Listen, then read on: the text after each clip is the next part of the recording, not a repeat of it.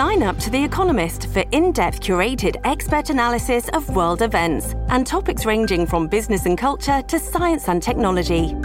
You'll get the weekly digital edition, online-only articles, curated newsletters on politics, the markets, science, culture and China, and full access to The Economist Podcast Plus. The Economist is independent journalism for independent thinking. Go to economist.com and get your first month free. This episode is brought to you by La Quinta by Wyndham. Your work can take you all over the place, like Texas. You've never been, but it's going to be great because you're staying at La Quinta by Wyndham. Their free Bright Side breakfast will give you energy for the day ahead. And after, you can unwind using their free high-speed Wi-Fi. Tonight, La Quinta. Tomorrow, you shine. Book your stay today at lq.com. This episode is brought to you by Shopify. Do you have a point of sale system you can trust, or is it a real POS? You need Shopify for retail. From accepting payments to managing inventory, Shopify POS has everything you need to sell in person. Go to shopify.com/system, all lowercase, to take your retail business to the next level today. That's shopify.com/system. Welcome to the New Books Network.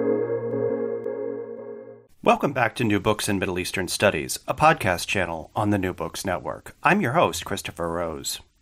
The word horde has entered the English lexicon with a negative connotation, conjuring up images of warriors on horseback, sweeping across the plain, a virtual human flood destroying everything in its path and then receding, leaving a wave of destruction and grief.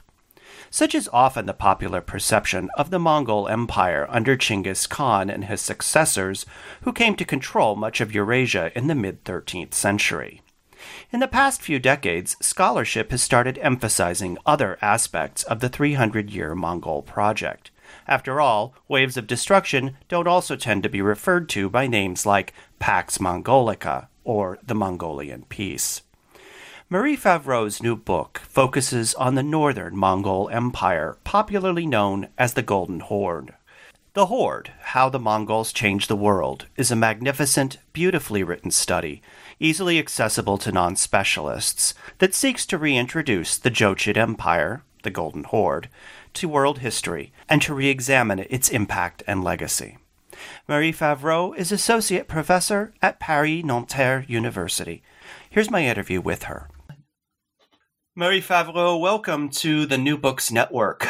It's tradition to begin by asking our guests to talk about themselves, where they're from, their background, and what led them to become interested in their field of study.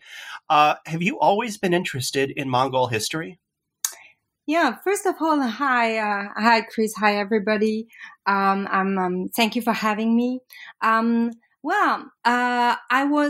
I discovered the topic of, the Mongol Empire and Mongolian studies quite late, actually. I was almost in PhD.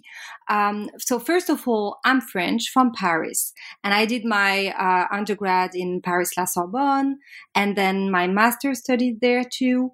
And I was studying history, especially Middle Ages. I was very interested in the medieval period, and I was also studying Arabic language and Russian language.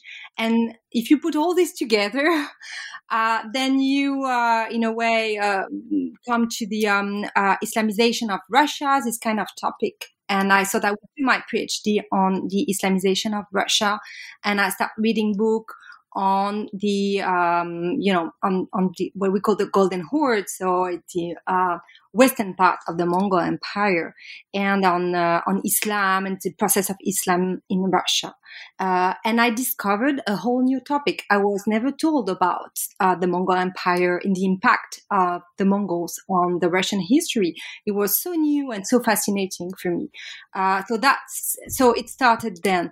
And also, I would like to add that I wanted to use my skills in Russian and Arabic. So the idea also was to combine my interest in history, specifically like late Middle Ages period, and my interest in language. So I wanted to work on, these specific sources.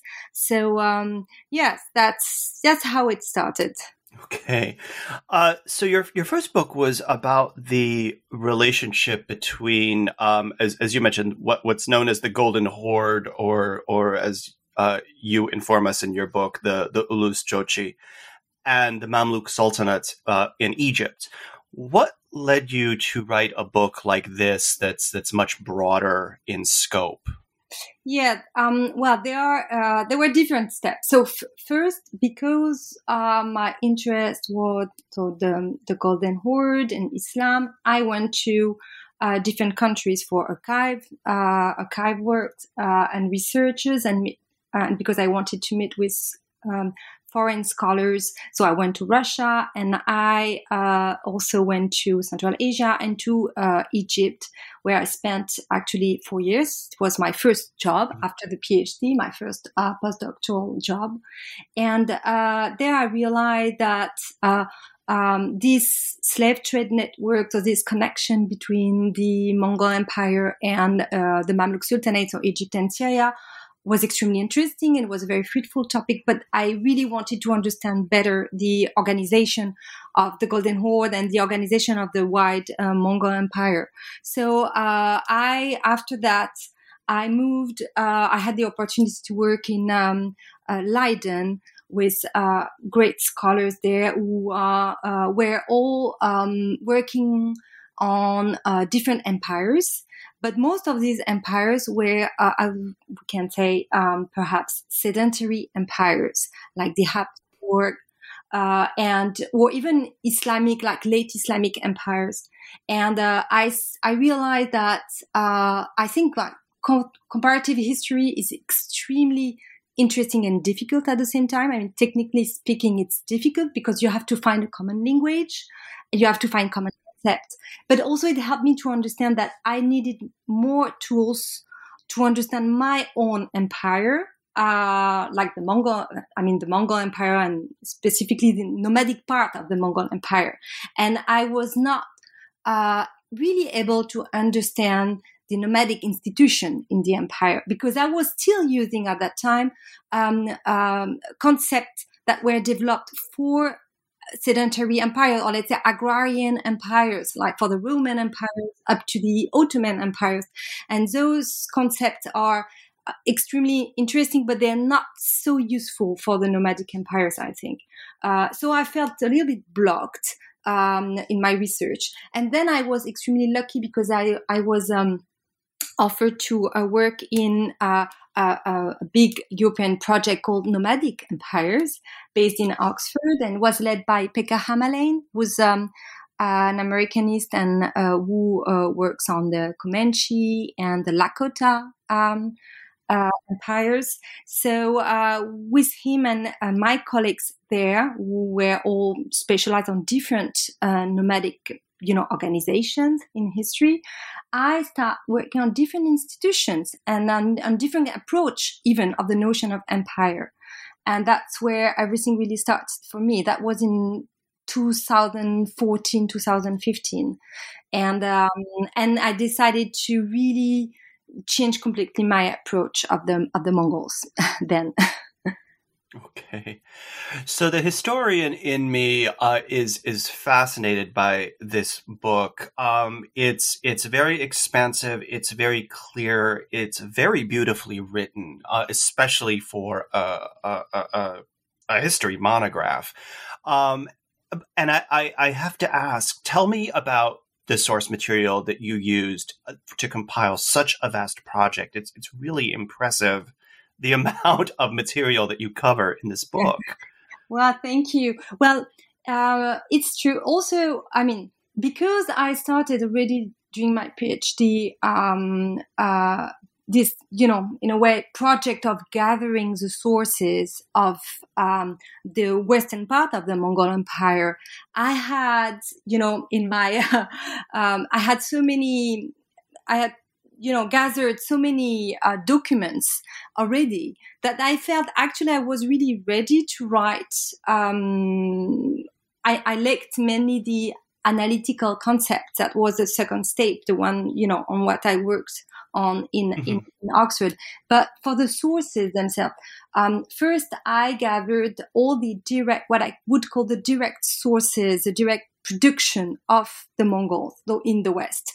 So mainly administrative documents, coins, inscriptions, everything that was produced directly by the state or by the Mongol chancellery. And the first important thing to understand is that they were not specifically in Mongolian language. So because it was an empire, the Mongols really very early on were open to the language of their subject. So they were hiring people in their chancellery to produce documents in the languages of their subject. So for the Horde, it means documents produced in Russian, also in Latin, Persian, Turkic, of course, also. So the idea was really to gather all those documents and then to compare them, because they show a vocabulary that is probably Mongolian, but most of all that is it's a imperial vocabulary, imperial terminology, imperial administrative terms that you will find in all those documents. So like, things related to Tamga, the seal, also the tax on trade.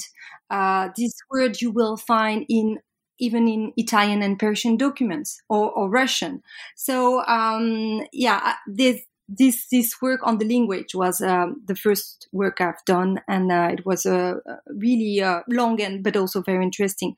That's one thing. The other thing is, when you work on the Mongols, I think it's really important to open up to other kind of documentation, and I mean here like object archaeology. Even if I'm a historian by formation and really, really historian, I really wanted to add the archaeological reports done by colleagues, Russian colleagues mainly. I wanted to read their publication. I wanted to see archaeological sites. So seeing the landscape also, realized that was extremely important. So that is also really part of my documentation. And it's important because it gives you, you feel closer to the nomads, also to the way they lived. When you see the landscape, when you see the object they have in their burials. So the human side of history, it's very important too. So at the end, I was open to any kind of new, materials. And I would say that, also, in my book, what I use a lot is, coinage. But I use it probably not only for, economic history. I think it's very interesting to use coins for religious history, for politics too. So I really try to use coins in my way. And the Mongols left, produced, so many, thousands and thousands of coins. So I thought that it was very important to take this into account as well. Yeah. So, that's the way I worked on this project. So try to be, open on, all these different kind of sources. And when I can't read them, so for, I'm not really at ease with Persian language, for instance, and I worked also with colleagues who helped me, and we compared with, other documents. So I should say it really right now, there's a collective aspect in this work, clearly. I mean, when you work on this kind of topic, you work with very closely with colleagues all around the world, and it's also very important for me. Yes. In your introduction, you propose the idea of the Mongol exchange as a term to describe what historians have often referred to as the Pax Mongolica. And I think that many of our readers will be familiar with Janet Abu-Lughod's work Before European Hegemony, which was one of the first sort of mainstream works to really promote the idea of this era of relative stability during the period from the mid-13th to the mid-14th century, when much of Eurasia was under Mongol control. So what is the Mongol exchange as you conceive of it, and why do you prefer it as a unit of analysis over, say, Pax Mongolica?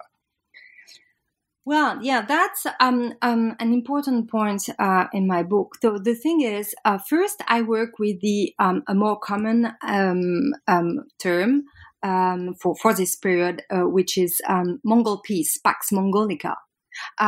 It's, the way we are used to describe this century of fruitful exchanges. I mean, not only fruitful exchanges, but I mean, at least trade energy, and it's more than that, even exchange in terms of knowledge and technologies, and sadly also in disease too. And so the point was, when you work on Mongol peace, you use the term Mongol peace, and you have to explain that the Mongols were not specifically at peace among themselves at that time. And also something that is important, I think, is that we tend to see imperial history as, okay, first step, conquest. Second step, administration and organization. While in fact, actually, for the Mongols, and not only for the Mongols probably, but it's all mixed. So they start the conquest. The conquest would last for more than a century. So it's a very, very long process over 3-4 generations. And during the conquest, they also organize, administrate. So it's all, it goes together.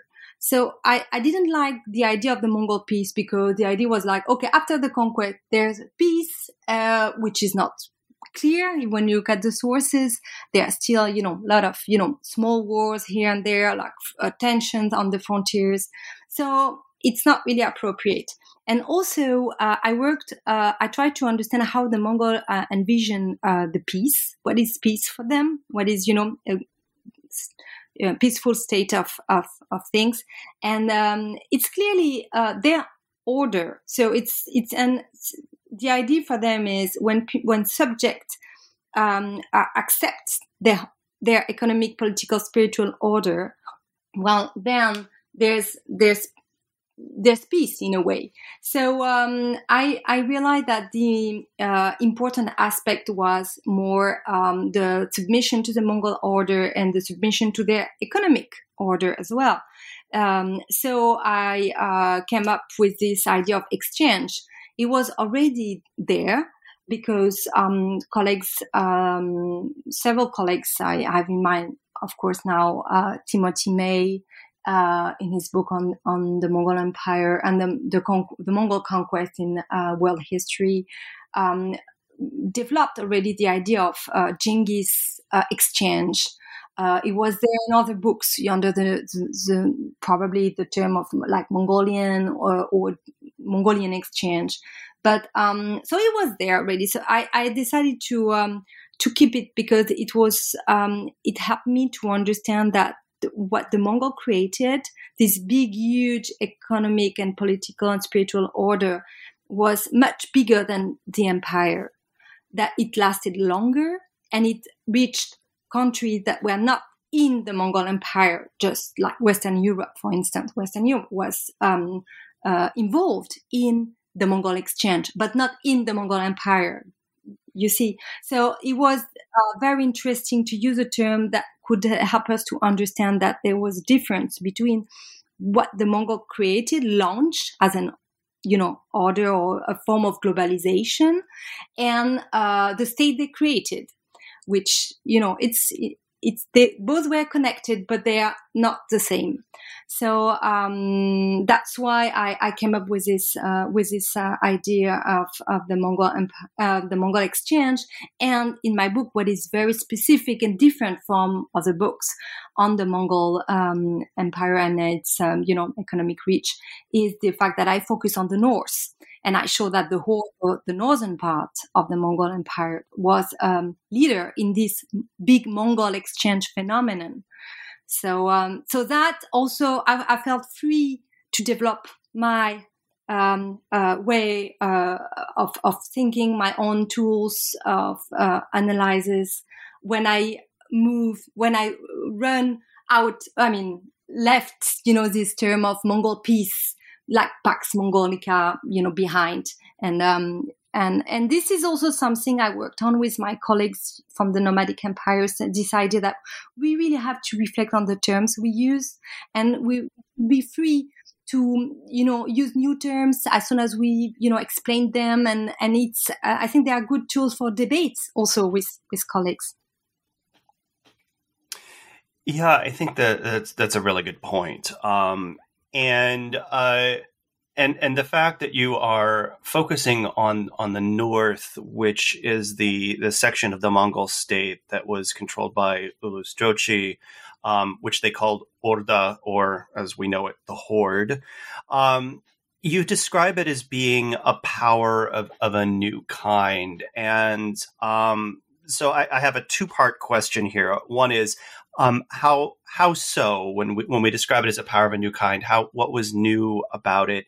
And then the next question is that what have historians traditionally missed or perhaps not fully appreciated in the way that they have approached it and described it in the past? Well, yeah, that's of course a crucial point for my research. This book is titled "The Horde," and it's not by chance. It's really, the thing is, the term itself, under the shaped like Orda or Du, was invented much earlier than the Mongols. It was used before by the Khitan, but even much before by the Turks, and even before we see it in the Chinese sources for the early Han period. So the term was there, and it was connected to different form of nomadic organization. The thing is, for long, historians focused on the military aspect of the nomadic organization, because I think that in the sedentary sources produced, for example, by the Chinese or by the Persian secretaries, the nomads were always on the military side, never really on the administrative side or literate side of societies, which is their point of view. And I think I really wanted to deconstruct that. I think that the Mongols and the nomads were very good in organization. They were really able to organize complex, governments, chancellery states on the back of their horses in a way, or in their tents. But you don't need to be an urban, citizen to think the states and to shape a state organization. So that's and in connection with Horde, so the term itself was translated often as military camp or military headquarter. But when you dig into the sources, you realize that it was often connected to like the women households, large camp organization, administration. So then you come up with a very different idea what a Horde Ordo was. So of course, it depends on the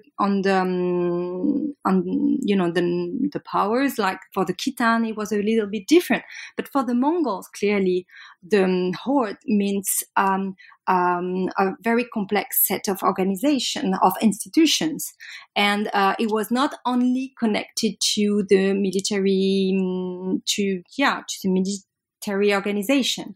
So I realized this, and then and things became really clear then when I understood that for the Mongols, the Horde was the real the Han city, so like the capital, that the main city, that the center of their state and organization or empire was not the sedentary city in a way, but the mobile one, and that's the Horde.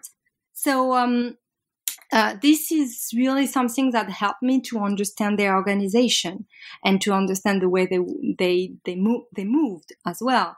So the fact that the nomads are mobile, fine, we all know that.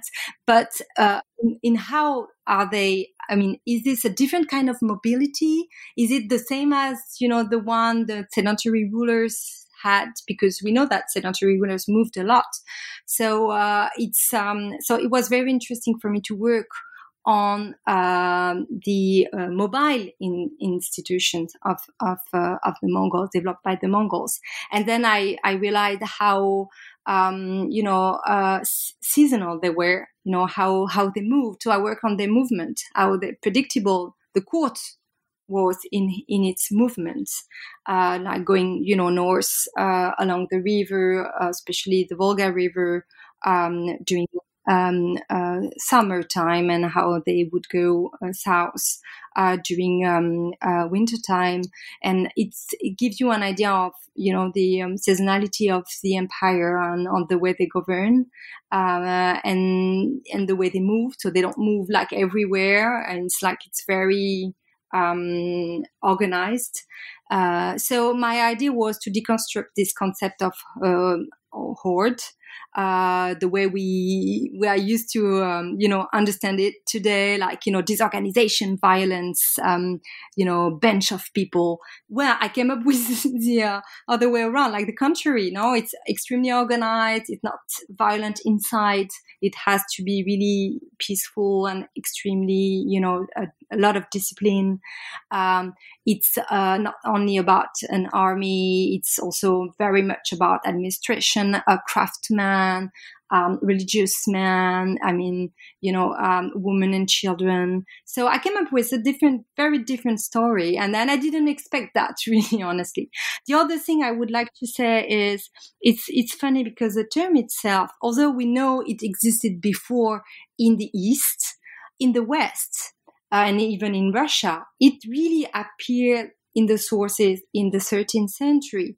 So when the Mongol came, the eyewitnesses kept the word horde.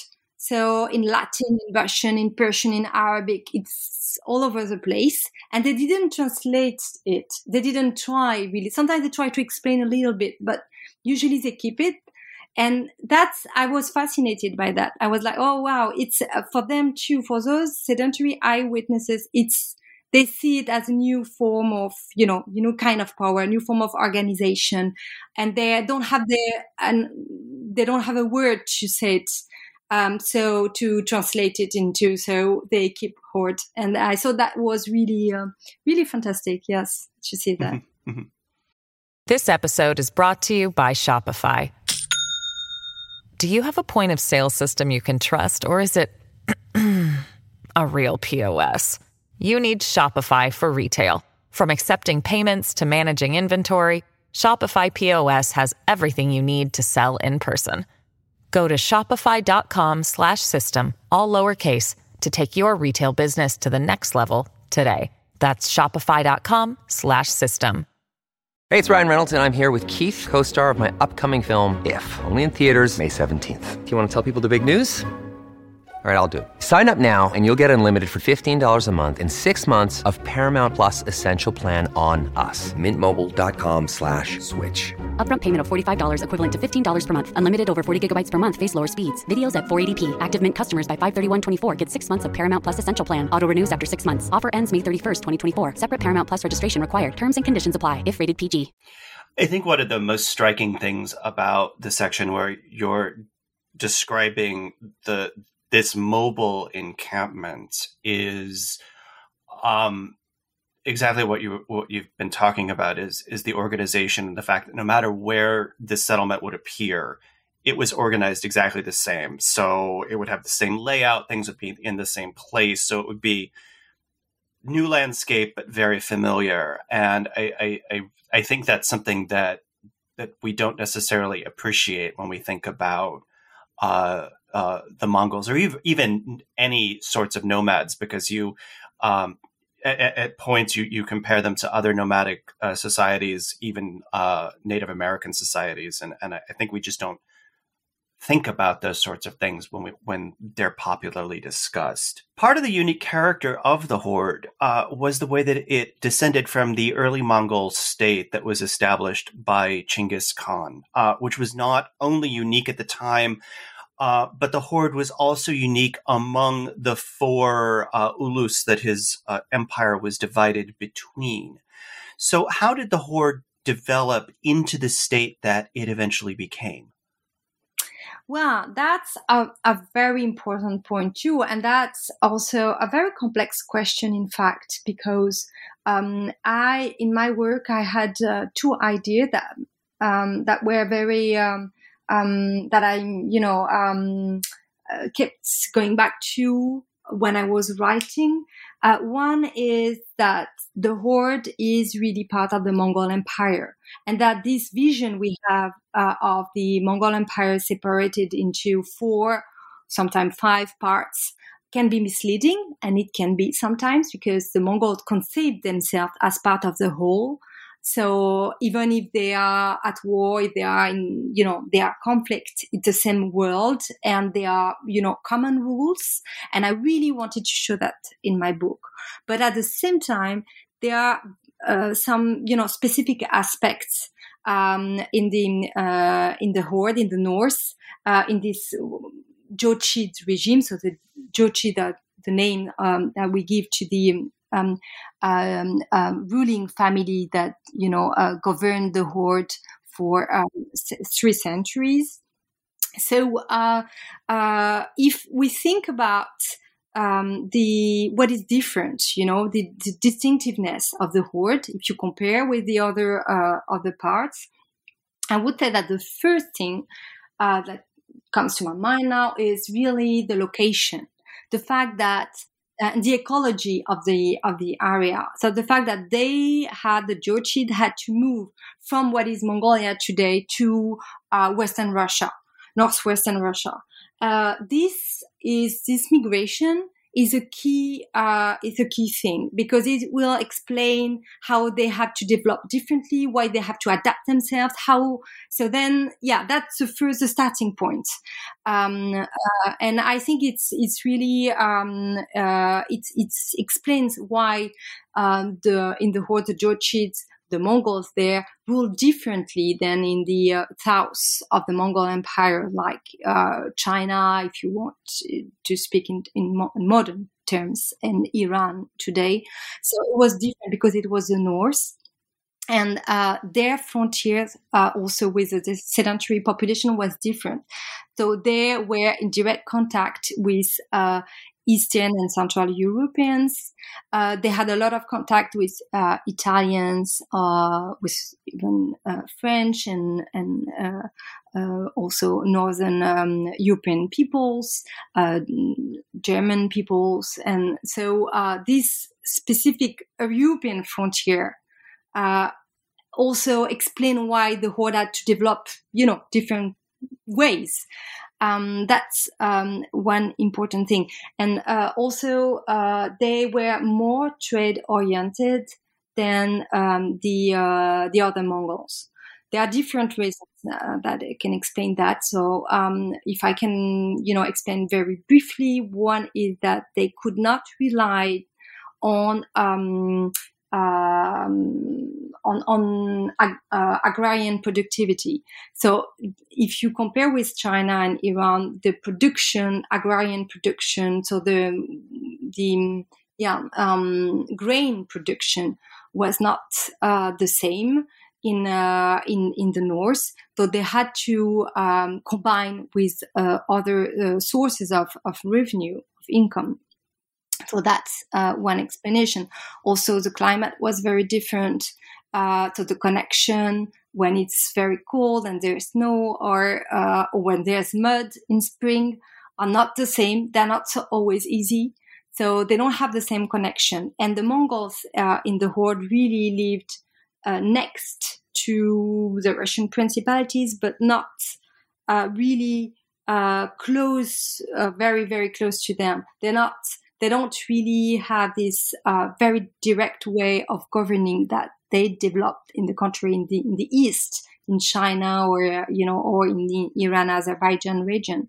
So they developed their own ways. And I argue in my book that this explains why probably this regime, the Jochid regime, the horde regime, lasted longer, because actually they had, they were less, present, in everyday life for Russian, peasants. The Mongols were not there. So they had, enough space to organize themselves, not too close to their sedentary subjects. And that's clearly, helped the good relation that they were able to develop with especially with the Russian citizens, but also with, other subjects like Italians and Armenians and others. So it was differently organized. So I would say so. It's like almost a second point is technologies of governance that were different and more, in a way, indirect than in the South. And finally, I think that the way also, that's something that is still, in a way, not a question, but it's a very, very interesting. The fact that they developed, let's say that the rulers in the horde converted to Islam really early on. I mean, the first Mongol ruler converted to Islam was Berke, Jochid Khan, and it was already in the mid-13th century. So it was very early on. But they were able still to maintain a very good, balance with the other religious communities in their territories in the West. So they had very good relationship with the Christians. And when I say Christians, I include Orthodox Catholics, like missionaries, Franciscan and Dominican missionaries. They were also Armenians. They also had good relationship with the Jewish communities, based mainly in Lower Volga and Crimea. And they really were able to find a good balance, and not, we don't see so many religious clashes. In fact, that's interesting. In the horde territories, and they were also very early on tried to find kind of middle ground between Islamic theory of power, or Islamic, everyday life organization, and Mongol or nomadic ways of, organizing, everyday life, or also sense of property and stuff like that. So this combination they were able to make between Islam and Mongol way of doing is kind of, first of all, the earliest attempt to do that, to combine them, two approaches of society, but it was quite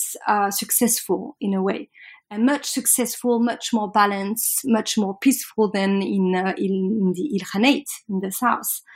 So and this it's hard to explain like in a few words, but if you look at how the process of Islamization, it was like a very long and process. So they didn't forced conversion or stuff like that. It's not at all the way they governed.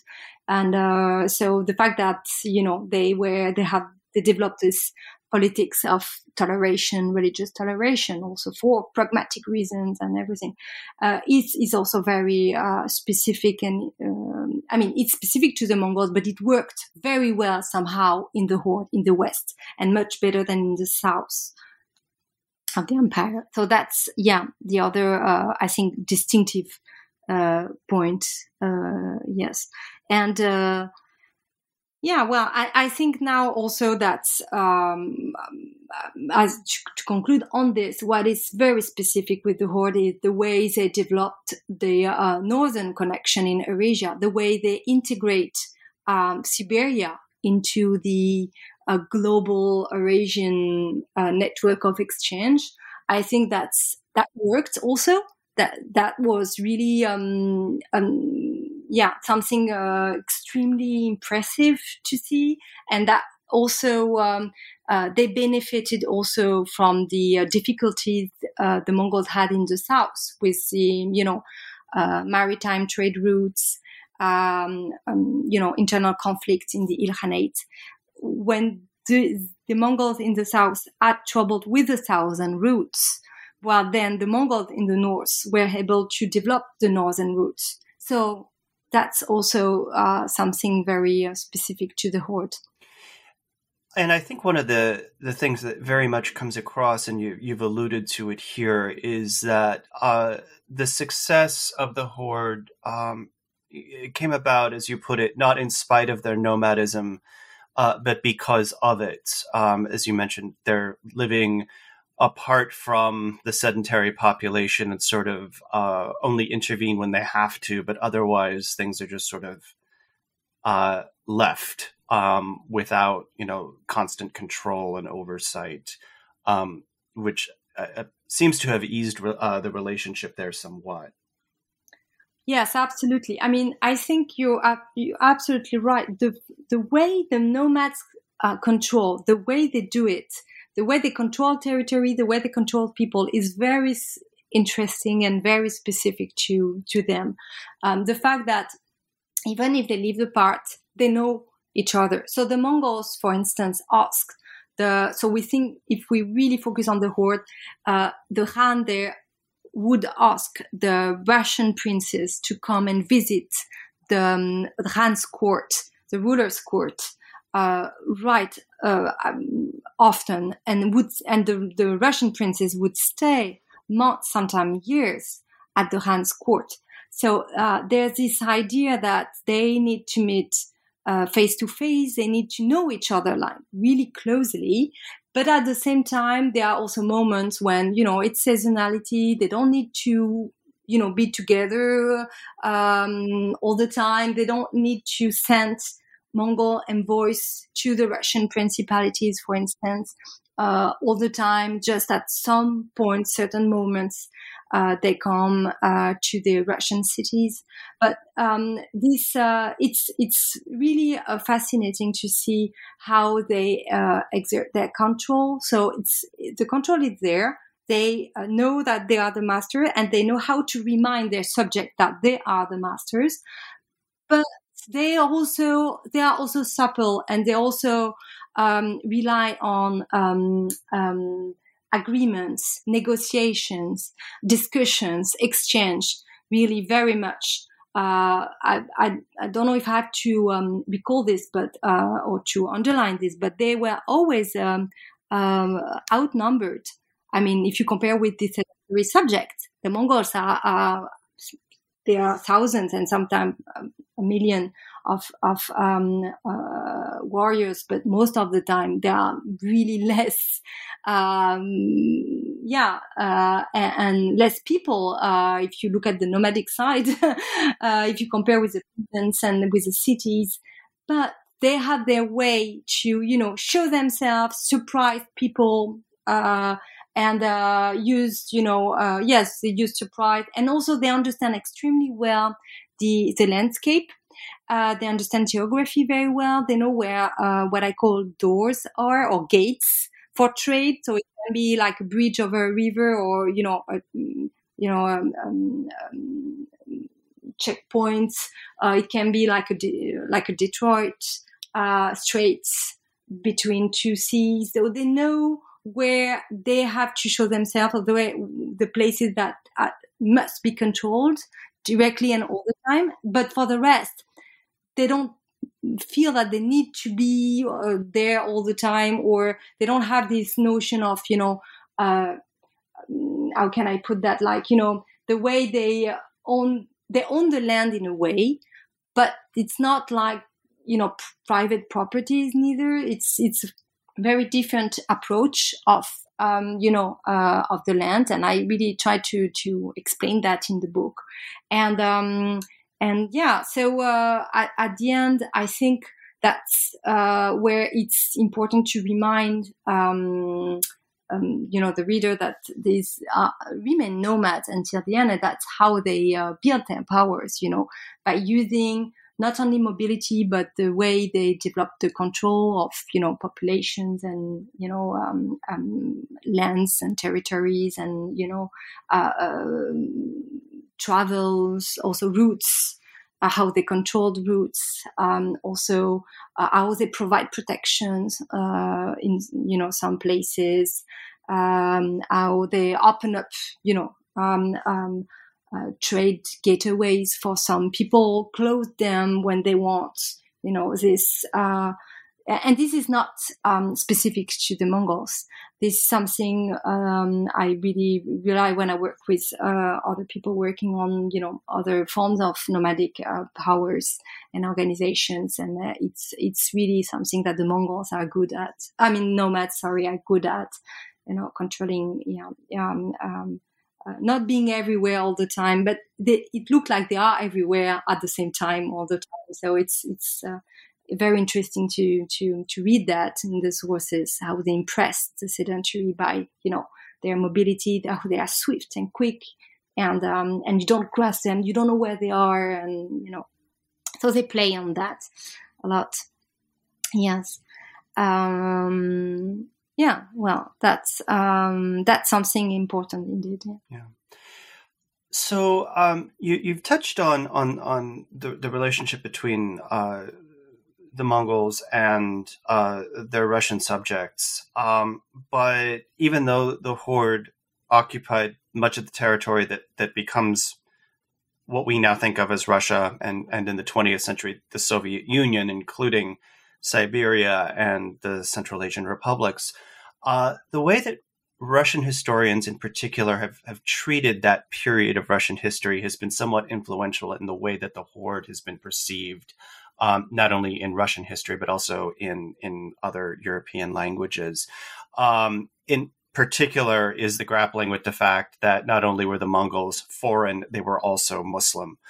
But as with other aspects of Mongol scholarship, this is starting to evolve now, and I'm going to quote you here, which is, you said that the question now is not how Russia survived the Horde, but how the Horde helped to create modern Russia. So how does this new evolving understanding begin to clarify this historical relationship between the Horde and what becomes Russia afterwards? Well, yeah, that's something also that I really wanted to work on, this very important relationship with what we call Russia today, but from the Middle Ages, we would call Russia more like Russian principalities. There are a lot of political fragmentation, although there are also some ideas of, cultural unity. At the same time, my idea in this book was certainly not to focus on the Russian principalities, but I had really to acknowledge the fact that the Russians were probably the most important subjects for the Mongols of the Horde, and the Hordes really, the rulers, the Jochid rulers, were really for them was really important that the Russian princes remain at peace, that they paid tribute, but also that they, remain productive, they remain they integrated them into the wider trade network of Eurasia, and especially in the Islamic Central Asian trade networks, and they really try even to force the Russian to accept new trade rules. So they were very important. At some point for the Mongols, they became really important, the Russians. And this appears, not immediately in the 13th century, but at the end of the 13th century, it became clear that, the Mongols really were really interested in what was happening in the Russian principalities.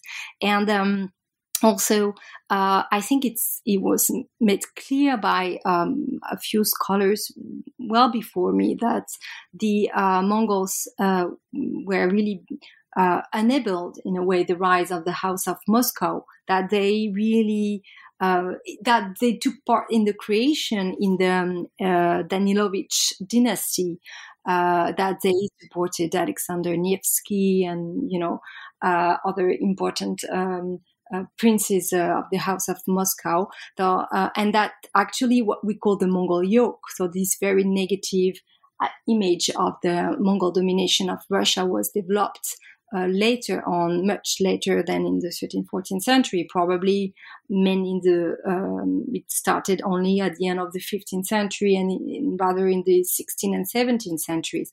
And this was really, we have wonderful publication on that, by Don Ostrowski, by Charles Halprin and others. So I thought that it was really clear. But what I really wanted to show in my book is that the Mongols not only changed in a way, the political system of the Russian principalities, but it also changed their economic reach. I really wanted to show how they allowed them really to be part of the wider Mongol order, economic order, and I wanted to show that by being part of the Mongol Empire, the Russian benefited a lot. Because they benefited of tax exemptions for, religious elite men, for princes also, and, they could develop a lot of, they could build, stone buildings or, churches and develop their cities. They had really, not only, they had rather good treatment in a way, in that sense. And I thought that it was very important to make it clear for the readers, because this is something that we discuss a lot with among researchers, but it's not always known, and I thought that it was really important to show, not only to say, oh, well, there's a connection, there's a legacy. No, to show where it is, this legacy, so there's a political legacy, but there's also an economic legacy, and there's also a cultural legacy. And it's amazing to see how many buildings were, built and financed during the Mongol period in the north. In northern Russia. So what is northern Russia today? And I really wanted to explain how. It was important to explain the system behind it, and so I worked in the book a lot on this system of tax exemptions developed and created by the Mongols and developed, and I think that is really a key aspect. And my idea in the book also was to show that, okay, this period that I prefer to call Mongol Exchange and Pax Mongolica, is a period of globalization, clearly, a form of globalization. And in this form of globalization, it's important to understand that the north of Eurasia, including what is, the Russian principalities, and including what is Mongolia today and up to Northern Europe. And this is, all these areas that we called later on the Hanseatic League. All these areas took the lead, and they really, probably the Mongol launched the whole process, but then they really took the lead for almost a century, and that was beneficial to the Russians. I really think so. So my idea was to work again in a way on the Silk Roads, but differently, you see, and focus on the north. Yes. So you also discuss the legacy that the Mongols left on the Central Asian steppeland. You argue that the empire did not abruptly collapse, as one frequently sees asserted in history textbooks, even with the dates, but that its decline was another phase in its constant evolution, one that had a substantial impact on the history of Eurasia. So could you tell us a little more about the Mongol legacy in Central Asia and on the people who remained nomadic? Yeah, that was also something that I had to struggle with when I wrote the book. It was how to explain the last the last century of the horde and the end of the Mongol Empire, how it transformed, because I read a lot about, dissolution of the Mongol Empire, fragmentation, and so on.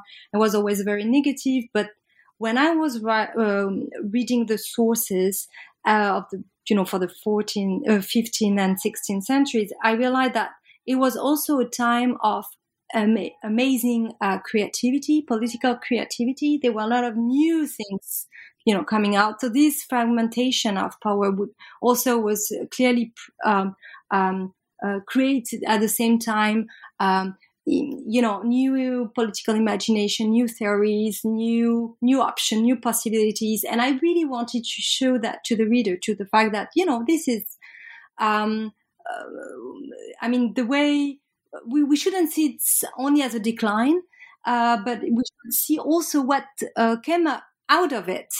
And that was, really a challenge, and so interesting to work on that. The idea, so that's why I called my last chapter The Younger Brothers, because that's the way they told themselves. Now the younger generation, will take over, So it's I think really important to emphasize this. And for this period, the important aspect is in the sources, the fact that new names of for community or for people appeared in here and there, especially Uzbek and Kazakh, and later on Tatar became important too. And that's really fascinating to see how all those names, collective names, appeared and what they mean. So the meaning changed, of course, throughout centuries, but it was connected to the history of the horde. So the Jotid history was like a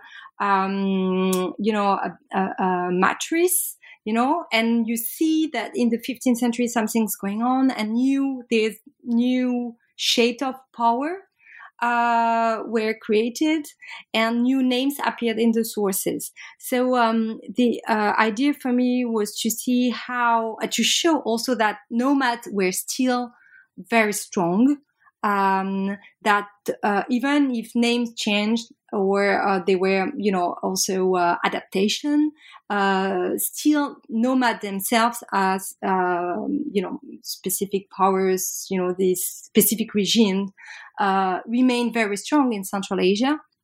And I wanted to also to show that. So my idea was to show that this legacy, this Mongol legacy in the West was a legacy for the Russians, certainly for the Ottomans, certainly also for the Lithuanian and for the Poland, Lithuania, but also in Central Asia for new nomadic powers.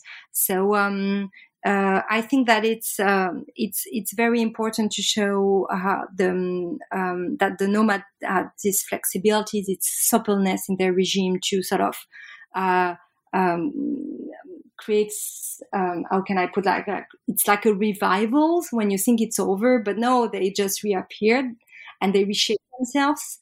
And that a concept was developed by also other friends and colleagues, and especially Pekka Hämäläinen in his two books, one on the Comanche and the other one on the Lakota, where it shows also how, these nomadic regime are like, shape-shifting, and how they adapt themselves to new conditions, and yet remain what they are, kept something of their identity.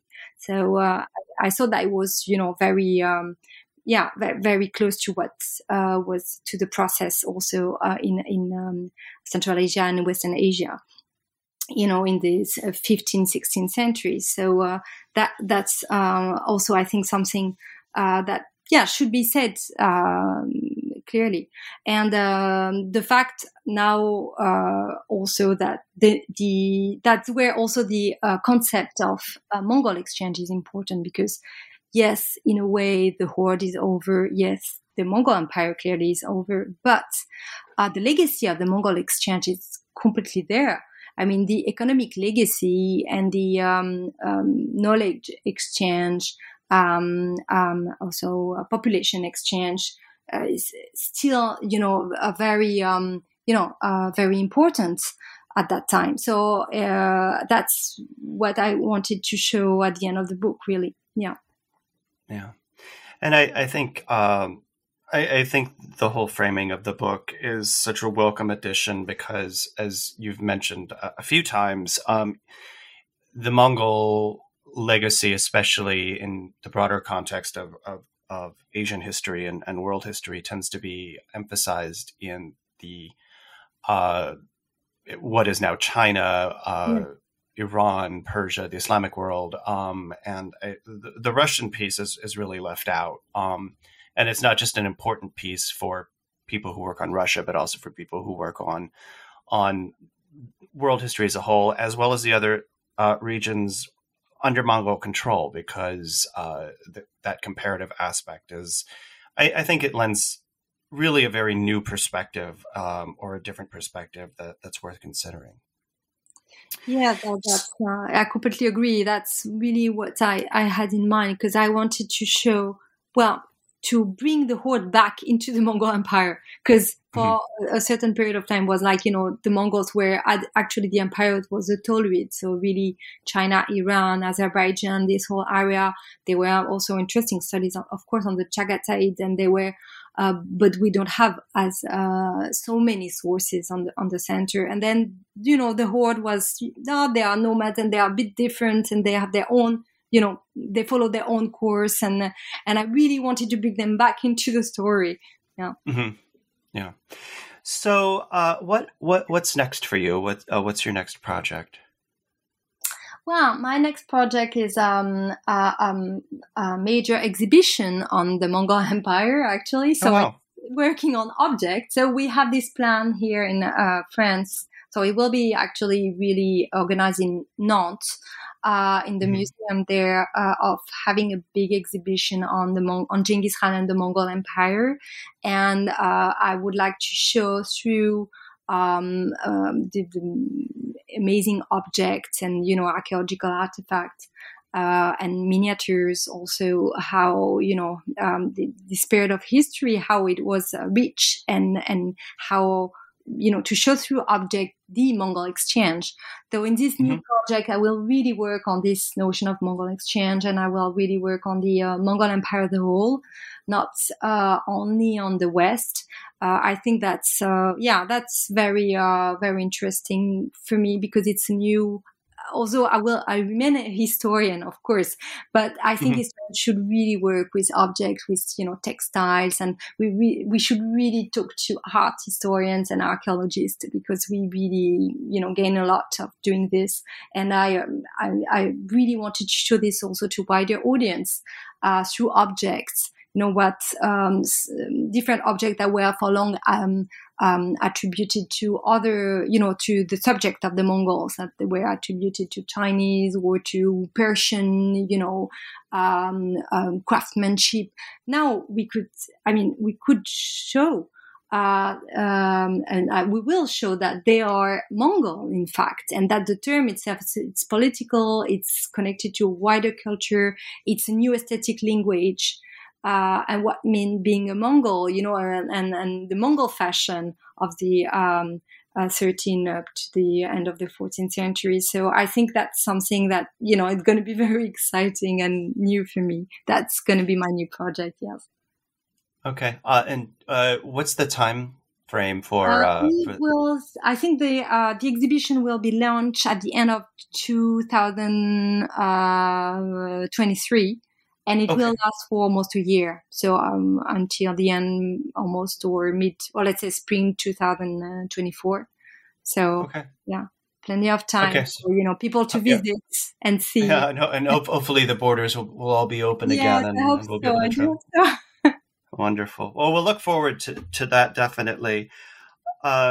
Marie Favreau's book, The Horde, How the Mongols Changed the World, is out from the Belknap Press of Harvard University Press. It was published in 2021.